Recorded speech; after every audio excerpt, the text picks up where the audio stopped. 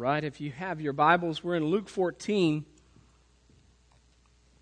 going to warn you in advance, we're going to do about two-thirds of the chapter. All right, so 24 verses this morning. That's a lot to tackle, but I believe the Lord has something for us there. So we're in Luke 14.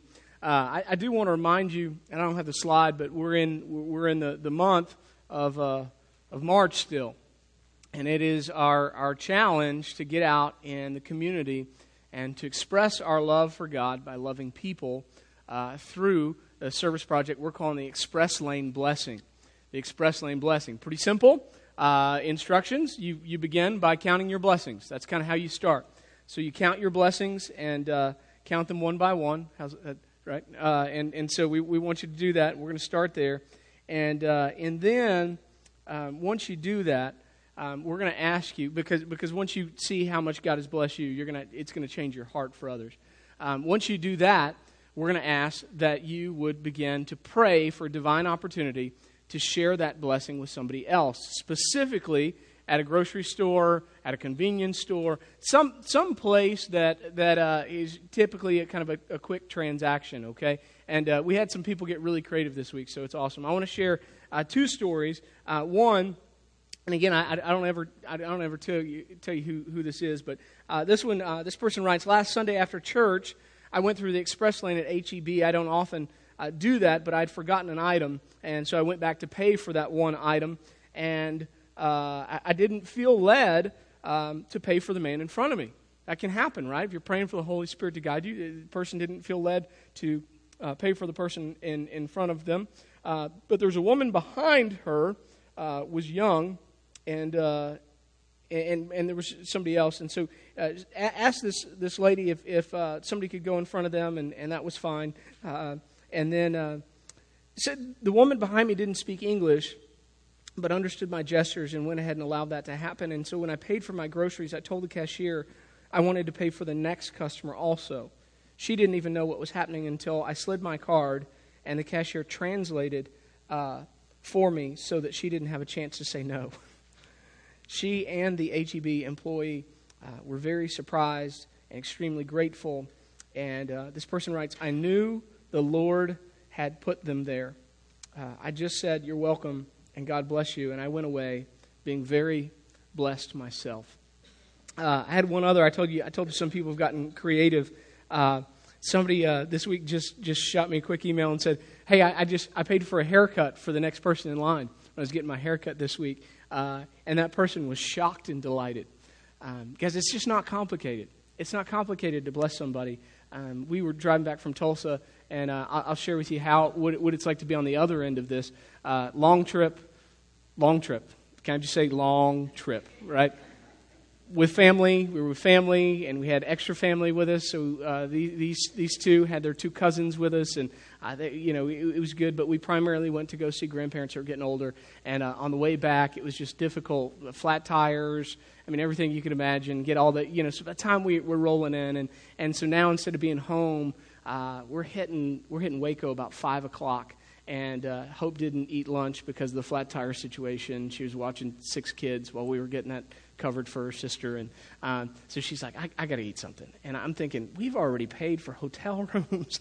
We have eaten out. Like, we don't have anything. So I'm like, oh, no, it's fine.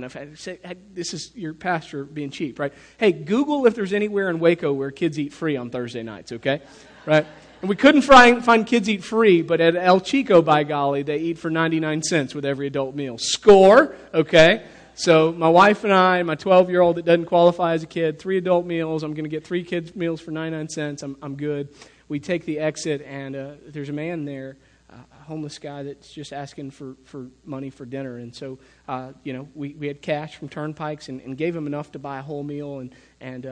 And so just how I believe the Lord bless it, we went into El Chico. Now, we're in Waco. We know nobody there. It's one thing in Elgin that this happens, and we kind of go, I bet that was so-and-so. We sat down. We ate our meal. Of course, we kind of prayed together. We talked for a while, had a good meal, and we got up to get back on the road and asked for our check. And the waiter said, somebody's paid for your tab. Out of nowhere, right? In Waco, Texas. And it's a blessing. It's a blessing. We took a moment right there in the restaurant with the kids to say, you know what, let's thank God. You know, God is good. God is really, really good in those moments. Listen, I want to challenge you, guys. Our call is to go and be that for people here in our community. And so I know many of you said last week, I've been praying about it. All right, I've been okay, let's get it done, okay? You've been praying about it. It's awesome. Those that have finished the task would tell you it's not as hard as you think. So, which brings us to the last part of that task. I want you to let us know about it. Now, I'm never going to mention your name. It's not bragging. This isn't like the, hey, what you do in secret thing. We're going to just give us the experience and how it blessed you. And just like I have here in the morning, we want to spur one another on to good deeds. And so go ahead and do it this week. Email me. Let me pick one of your stories and share that opportunity. I believe the Lord's going to bless it. Let's pray as we get ready to tackle this text together. Father, you are good. You are good. You are so much better than we deserve. And we want to come to you this morning, and we're excited about digging now into your word. You've given us an opportunity to worship you in spirit and in truth. It's how true worshipers worship you. And now you're giving us an opportunity to continue that worship by learning, by hearing from you. And the only way that this works, God, is if we get out of the way and we invite your Holy Spirit to come and to be our teacher and our guide. And so, Holy Spirit, that's what we want to ask right now, that you would come and be our teacher, be our guide, that you would teach us the things of Jesus on the inside of our hearts, that you write them on our hearts, that we would want to do these things willfully. Jesus, it's in your name we ask this. Amen. Amen.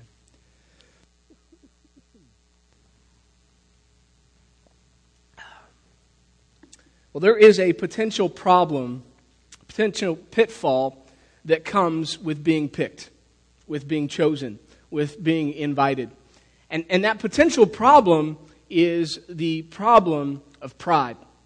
See, when we're selected, when we're elected, when we're invited, it makes us feel special.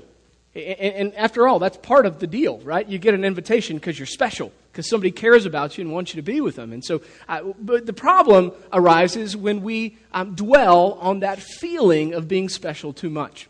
Because if we dwell on that feeling of being special that we receive from the invitation, what happens over time is we start to believe that we're special. And over time, then we'll start to act like we're special. We might even feel a little bit of pride and swell up and talk to others, even brag to others about how special we are and the great favor that we have found in the eyes of the inviter. I believe that's a good summation of what's happened to the Jews that Jesus encounters in our text today. And so what I want to do is I want to look at what he sees. I want to look at what he sees when he goes to a party. I want to look at what he sees and the response of the people that are there. And I want to look at why he uses this occasion to talk about the invitation of God and how we should respond to that, okay? So that's what we're going to do this morning. I'm in Luke chapter 14. I'm going to start in verse 1, and we're going to read all the way through verse 24. It says, one Sabbath when Jesus went to eat in the house of a prominent Pharisee, he was being carefully watched. There in front of him was a man suffering from dropsy. Jesus asked the Pharisees and experts in the law, is it lawful to heal on the Sabbath or not? But they remained silent. So taking hold of the man, he healed him and he sent him away. Then he asked them, if one of you has a son or an ox that falls into a well on the Sabbath day, will you not immediately pull him out? And they had nothing to say. When he noticed how the guests picked the places of honor at the table, he told them this parable. When someone invites you to a wedding feast, do not take the place of honor, for a person more distinguished than you may have been invited. If so, the host who invited both of you will come and say to you, give this man your seat. Then humiliated, you will have to take the least important place. But when you are invited, take the lowest place, so that when your host comes, he will say to you, friend, move up to a better place. Then you will be honored in the presence of all your fellow guests. For everyone who exalts himself will be humbled, and he who humbles himself will be exalted." Then Jesus said to his host, "When you give a luncheon or a dinner, do not invite your friends, your brothers, your relatives, or your rich neighbors. If you do, they may invite you back, and so you will be repaid. But when you give a banquet, invite the poor, the crippled, the lame, and the blind, and you will be blessed. Although they cannot repay you, you will be repaid at the resurrection of the righteous." When one of those at the table with him heard this, he said to Jesus, "Blessed is the man who will eat at the feast in the kingdom of God." And Jesus replied, "A certain man was preparing a great banquet, and he invited many guests. At the time of the banquet, he sent his servant to tell those who had been invited, 'Come, for everything is now ready.' But they all alike began to make excuses. The first said, 'I have just bought a field, and I must go see it. Please excuse me.' Another said, 'I have just bought 5 yoke of oxen, and I'm on my way to try them out. Please excuse me.' Still another said, 'I just got married, so I can't come.' The servant came back and reported this to his master. Then the owner of the house became angry and ordered his servant, 'Go out quickly into the streets and alleys of the town and bring in the poor and the crippled and the blind and the lame.' 'Sir,' the servant said, 'what you ordered has been done, but there is still room.' Then the master told his servant, 'Go out to the roads and the country lanes and make them come in, so that my house will be full. I tell you, not one of those men who were invited will get a taste of my banquet.'"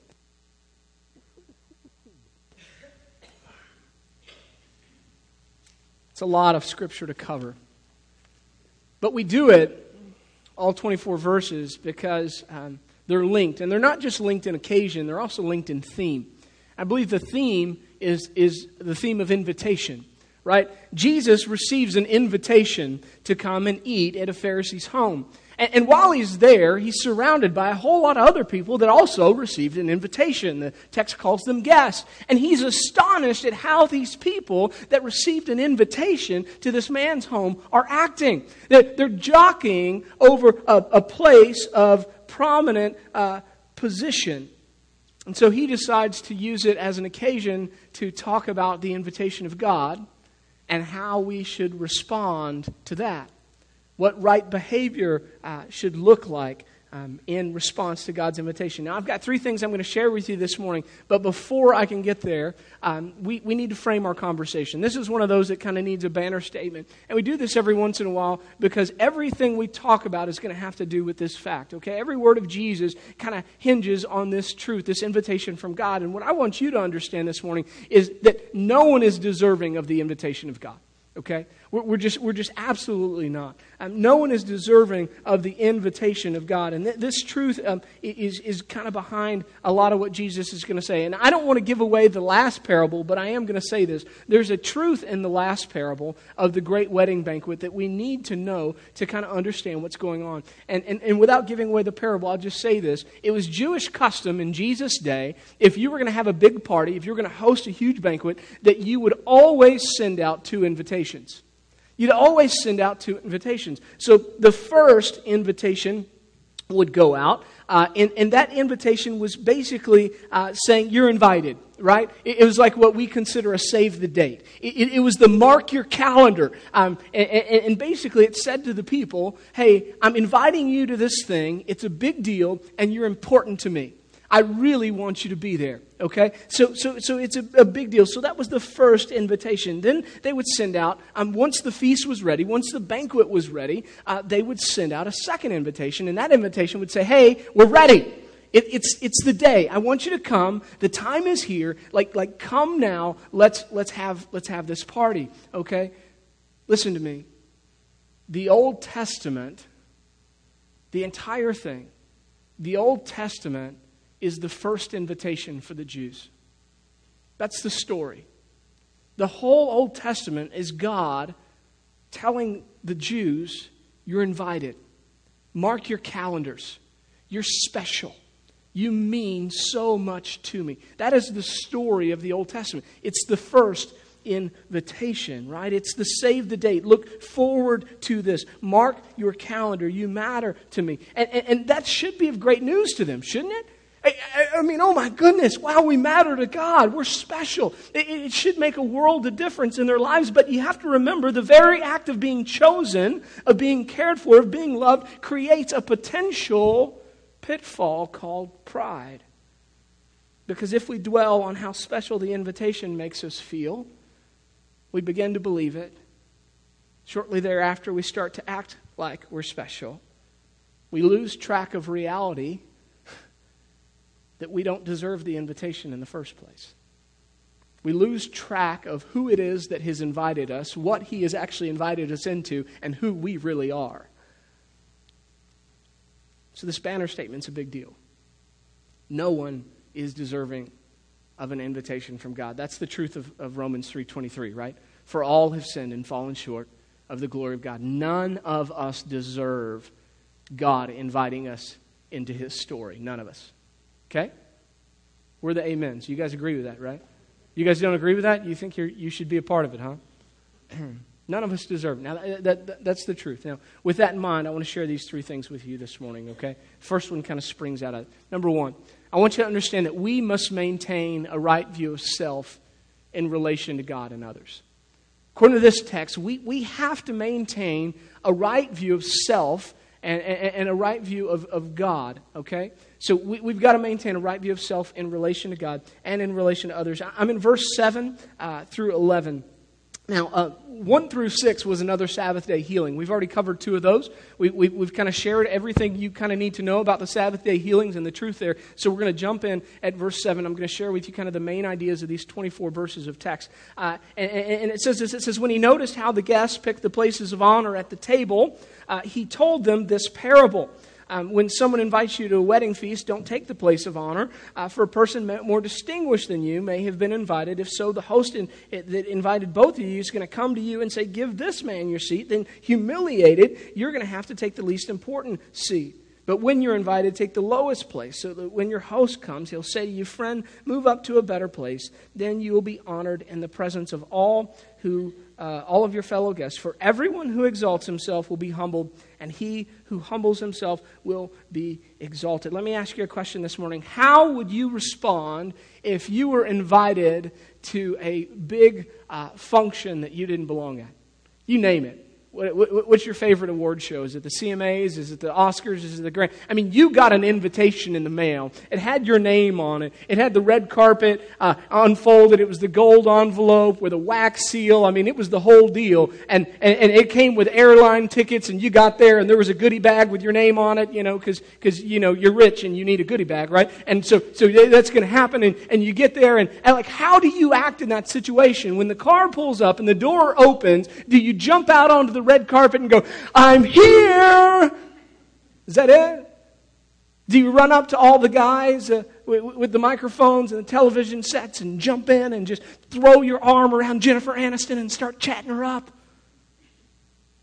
When the show starts, do you run down the aisle and you take the very prime spot, that first table that the TV cameras are always going to be looking at? Do you sit there in Tom Hiddleston's place? Is that where you sit? What's going on? Is that how you respond? I think most of us would say, no, absolutely not. Like, if that happened, we would feel so awkward and so out of place, right? I mean, we would definitely, we'd be looking around, where do you want me to sit? Where should I go? I don't, oh my gosh, look at that dress. Wow, look at that ring. We would just, whoa, be a little different. Now listen, I don't want you to miss this, because Jesus is not just talking about how to behave socially. This isn't just about etiquette. Now, it certainly applies to etiquette, friends. If you go to somebody else's house, you get invited to a big party. This works there, okay? It applies to etiquette. But that's not his point. And I want to prove that to you. Look at verse 7 closely. Look at verse 7 closely. When he noticed how the guests picked the places of honor at the table, he told them this what? Parable. See, it's a parable. It's a story told for a point, and that point usually has to do with the kingdom of God, which it does in this case. This parable is about how we should view ourselves in relation to the one who has invited us and in relation to the other guests. It's a parable about how we should respond, how we should act with God, in response to God and in response to others. That's what this is. This is a kingdom-minded parable. Should our invitation puff us up with pride? Right? I mean, should it just make us feel great about ourselves? Should the invitation cause us to assail one another over assigned seats? Because that's what's going on here. The answer, of course, is no. Our invitation should do the opposite. Our invitation should make us grateful. It should cause us to be humble because we know what an honor it is and because we know that we don't deserve to be in the presence of the one who has invited us. It should cause the opposite response because we know who has invited us and we know we're not worthy of such an invitation. Now, do we come? You betcha. You get that invitation, you come, you betcha. Do you cause a big to-do over where you're going to sit? No, not so much. You're just happy to be in the presence of the one that invited you, right? Secretly, you may even be wondering if that invitation was really meant for you. It was, by the way, okay? If you're a Christian, it was. It was meant for you. It was meant for you. Now, I want you to look at the beauty here, verse 11. This is awesome. Everybody that gets this principle, everybody that responds to the invitation rightly, that means that you don't forget who you are, that you don't forget that you don't deserve the invitation in the first place. Everybody that maintains that mindset, I want you to see what God does. Verse 11, everyone that exalts himself, everyone that forgets that, begins to act like they're special. They're going to be humbled. At one point it even says humiliated. But the one that humbles himself is going to be exalted. It's going to be exalted. God honors those that respond to the invitation in humility. So friends, I would just say to you, always take the lesser seat. Always take the lesser seat. Have the lower view of yourself than you do of others. That's the call of the Christian. I think we've gotten off course with that. Could you agree?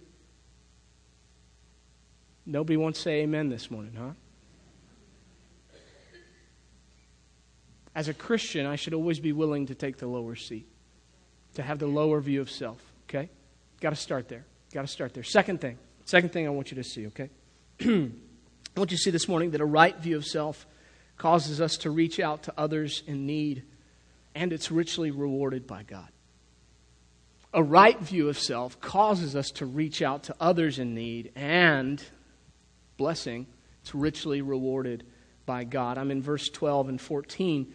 It says, then Jesus said to his host, when you give a luncheon or a dinner, don't invite your friends, your brothers, or your relatives, or your rich neighbors.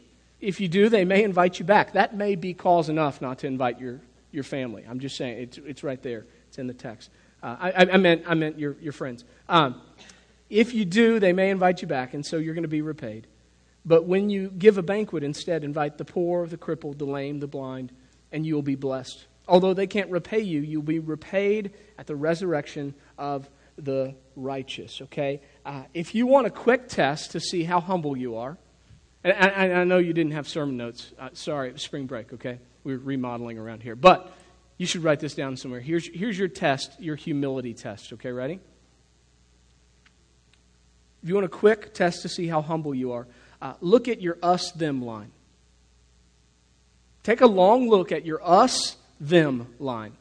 Your us-them line, okay? For the Pharisees, according to the text, the us category, there's always a line. It divides us from them. So you've got to look at your life. For them, in the us category were friends, brothers, relatives, and rich neighbors. That was the us category. You guys are like us. Come hang out. Let's have a party. That was their us category. That's who they invited to all of their functions. They only invited their friends, their brothers, their relatives, and their rich neighbors. Now, in the them category, in the category of the people that they thought they were better than, the category of people that they chose not to associate with, and the them category included the poor, the crippled, the lame, and the blind. The poor, the crippled, the lame, and the blind. You see, the invitation that they received, the Old Testament, God's invitation, had gone to their head. Had gone to their head. They had forgotten that they weren't worthy of the invitation. They started believing that they were worthy of the invitation. They started believing that they were the chosen ones. They started believing that they were better than everyone else. And so they ended up in two camps, us and them. They forgot the fact that they were undeserving, that they were spiritually crippled, lame, blind, and poor. It's who they were. They had a wrong view of self. They had a wrong view of God. And they had a wrong view of others. And it was reflected in their us-them line. They saw themselves as better than a certain segment of the population. So let me ask you this morning. How's your us-them line? We all have it. We're in church. You shouldn't try to hide it. It's a good time to get it right with God. How's your us-them line? Because it's crucial. See, if we ever forget that we're not worthy of the invitation, if we ever forget that we're undeserving of the invitation of God, if we ever forget that we have a great need, then we will never see the great need of others. And we won't see it because we won't even include ourselves as being one of them. The result will be a life where we only pour into those people that are in our circle. And in response, we'll only love on them. And guess what? The Bible says that they'll love us back. And that's it.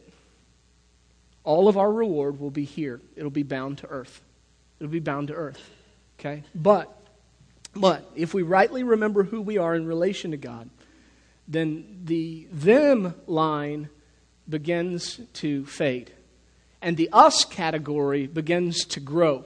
And suddenly we realize that we are all poor, and that we are all crippled, and that we are all lame, and that we are all blind. And now when I look around and I see that everyone surrounding me is my brother or my sister or my fellow man, and I see them hurting, and I naturally do something for them, the Bible says that is not going to stay here on earth. That's not going to be bound for this place. But the rewards for that act will actually be bound for heaven. God rightly rewards that kind of behavior at the resurrection, the text says, okay? So it's a big deal. Right view of self causes us to reach out to others in need. And God richly, richly rewards it. Now here's the last one. Kind of a biggie. There is no valid excuse for losing your soul. There is no valid excuse for losing your soul. Verse 15 through 24 is the parable of the great banquet. Remember the potential pitfall or problem with invitation is that it can lead to pride. It can lead to an elevated view of self. And I want you to see how dangerous pride really is, because it goes a step further than anything we've discussed at this point, okay? Pride is so dangerous because it causes us to forget who we really are. And that can cause us to forsake the invitation altogether. If we forget that we're undeserving of the invitation, we can actually at some point cross a line where we forsake the invitation altogether. See, when we forget who we are, that we're undeserving, who God is, when we lose track of that, when we start to allow that feeling of specialness to take over, we believe we're special, we act like we're special, we become prideful, we talk about that moment that we received the invitation and how great we are. When we cross that line, what happens if we buy into that long enough, we're going to believe we're so special that we might find ourselves being too busy for the second invitation. So look at the text with me. All three received the first invitation. It says, look at verse 16. Jesus replied, a certain man was preparing a great banquet and invited many guests. First invitation went out to many. They all received it. They all received. That's what the text says. The first invitation went out to many. I'm sure it was initially received with great joy. Can't you imagine? I mean, I don't know how you view this, but my view on this, literally, is that these guys are here, and that this is some kind of like great, rich person high on the hill, right? I think this is the person that owns all the land, and I think the invitation has gone out to the peasants, right? I really do. I think when they got the invitation, that the poor potato farmer, right, looked to his wife and said, "Honey, I think a mistake has been made." And she said, "What? What is it?" And he says, "Look, it's the signet of the guy up on the hill. Like, this can't be for us." And they began to read it and said, No, it is for us. Look, he's hosting a party. And I think they began to dance there in their small, modest little living room / studio apartment that they had. And they began to dance there. "Honey, you're going to have to make yourself a dress. This is going to be great." And I just think there was such great joy in the moment. They were first invited. And I wonder when that joy began to fade. I wonder how long did it take before the first time they bragged about the invitation? How long was that? Before the first time they were having a conversation with somebody else that didn't receive the invitation, and they pridefully kind of put up their chest and said, "Oh, I'm sorry, we can't come over for dinner that night. We're going to a ball up on the hill." When was the first moment that the pride set in? I wonder how long it took before that feeling of specialness completely took them over, before they bought into it so badly that they honestly thought that a field or oxen or a honeymoon were more important than the party. When did they cross over? When exactly was it that they forgot that they didn't deserve the invitation in the first place and that they were poor peasants? When exactly did they cross that line? When exactly did that initial response of excitement at the possibility of even being in the presence of the inviter, when did that fade? That's really the saddest part of pride. We forget entirely that we are completely undeserving of God. Completely undeserving of God, who is perfect and eternal and beautiful and great and just and 1,000 other adjectives, and that He has invited us. And the problem with pride is that instead of marking the date and setting aside and allowing nothing to take its place, pride will drive us to a point that we decide that this is more important. This never-ending, constantly seeking more, this. Never rest, never stop, this crazy pursuit of things that ultimately don't matter. That's how dangerous pride is. Listen, it's really great to be invited, isn't it? It's nothing like getting that invitation in the mail, some kind of party, something that you didn't think was going to happen. It's great. It is. Just never forget that you don't really deserve to be there. It could have tragic consequences. Give you some application real quick and we'll be done, okay? First and foremost, if you're here today and you haven't marked your calendar, I think you need to do that. All right? You got to accept the invitation. I mean, you just got to do it. We had I want to say 7 or 8 people last Sunday that accepted the invitation. You said, "What's the invitation?" The invitation is God so loved the world He gave His one and only begotten Son. Whosoever believes in Him shall not perish but have eternal life. Anyone who believes in Jesus gets to go to the great banquet. That's the invitation. And if you're here and you've never received that invitation, let today be the day. Mark your calendar today, okay? I'll start there with you. 2, those of you that are Christians, I want to challenge you to remember who invited you and remember exactly what He's invited you into. Don't lose sight, okay? I know, I get it. Sometimes it's hard when the party's a long way off, isn't it? You receive it with invitation, you say, "Man, I can't wait to do that. I'm going to do that." And what happens with life? It chokes it out. It chokes it out. I've seen that happen in my life in so many areas. I've seen it happen with great opportunities that God has provided me, an opportunity to travel across the world and to tell somebody about Jesus. I'm so excited. I'm like, yeah, I'm going to do that. And you know what happens? Life grows up around it. If I don't set it aside, if I don't say, yep, that's happening, life's going to grow up around it. It's going to choke it out, okay? And so you just have to remember who has invited you. Remember what he's invited you into. It's a big deal. 3, I want to challenge you to keep a right view of self. To keep a right view of self. In the midst of this thing called life, Christian, what should your behavior be? Ready? Always take the lower seat. That's it. So, but somebody will take advantage of me. Okay. Somebody could hurt me. Yep. Was Jesus hurt? It's not rhetorical. Was Jesus hurt? Yes. Was he taken advantage of?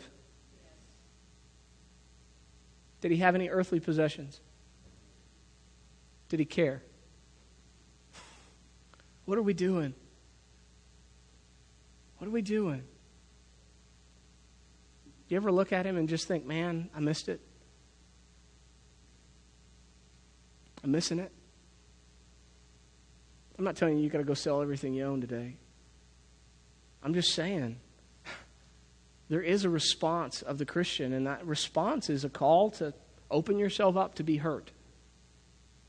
That's the call, sacrificial love. They will know that we are Christians by our self-preserving care for safety, by the walls that we build and the people that we keep out. They'll know that we're Christians by the way that we don't allow anyone into our little inner circle so we don't get hurt. They'll know that we're Christians by the cars we drive, by the houses we live in, by the music we listen to. They'll know we're Christians by our comfort. No. They will know that we are Christians by our love. By our love. Take the lower seat. Last. It's kind of a big one. This could change your life. Ready? Why don't you try to erase the them line? Who's your them? Coming out of the political season we just had, maybe your them is the other party. If you're Republican, maybe them is the Democrats and the liberal media. Right? If you're a Democrat, maybe your them is all the Trump supporters. MAGA. Maybe your them line is like these people's them line. It's the poor and the crippled and the outcast. Maybe your them is people of a different skin color. In Christ, there is no Jew. There is no Greek. Not male or female. All that's saying, it's not saying that there's not men and there's not women and there's not black people and white people. It's saying that in Christ, we view all people as valuable. As valuable. My friends, it's time to do away with the them line. Would you guys pray with me? Father, thank you for loving us. You love us more than we deserve. This morning, I pray that your word would sink deep into our hearts and that it would change us. Please, God. Please, please, please. In your name we ask these things. Amen. Amen.